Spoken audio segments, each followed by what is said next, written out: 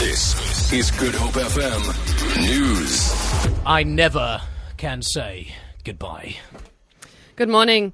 President Jacob Zuma has filed a notice of application for leave to appeal last month's court judgment that ordered a review of the NPA's 2009 decision to drop charges against him. He joins the National Prosecuting Authority in challenging the decision. Marisa Sumus has more. In a statement issued late last night, the presidency says it's strongly of the view that the High Court in Pretoria had erred in a number of respects and that the appeal has reasonable prospects of success.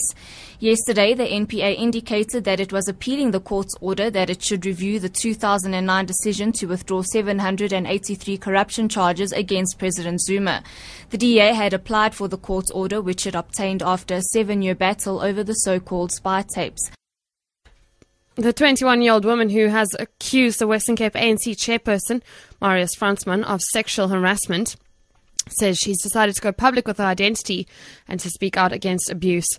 Louise Vainant from Stellenbosch has expressed her shock and disappointment after the case was dropped.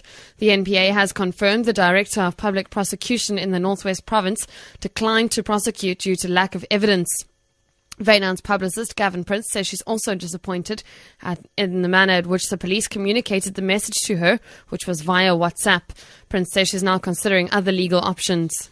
She now feels that she needs to talk. She needs to talk and to share her story with the people. This incident took place in January. She's matured so much, and now she feels that she needs to associate herself with groups, with organizations that fight for women and children's rights.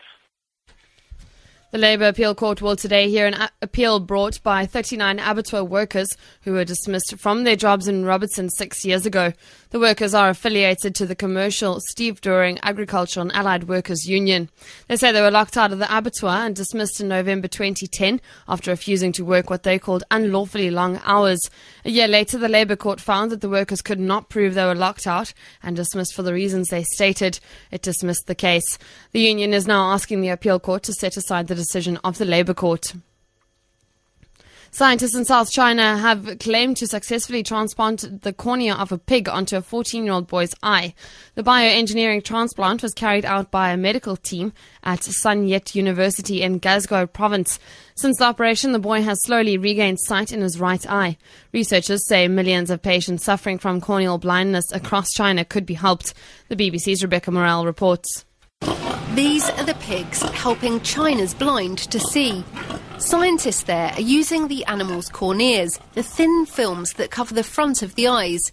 The tissue is treated to remove any bacteria and viruses, and then all pig cells are stripped away, removing the animal's DNA, before being transplanted into patients. The new procedure could ease the country's organ and tissue shortages.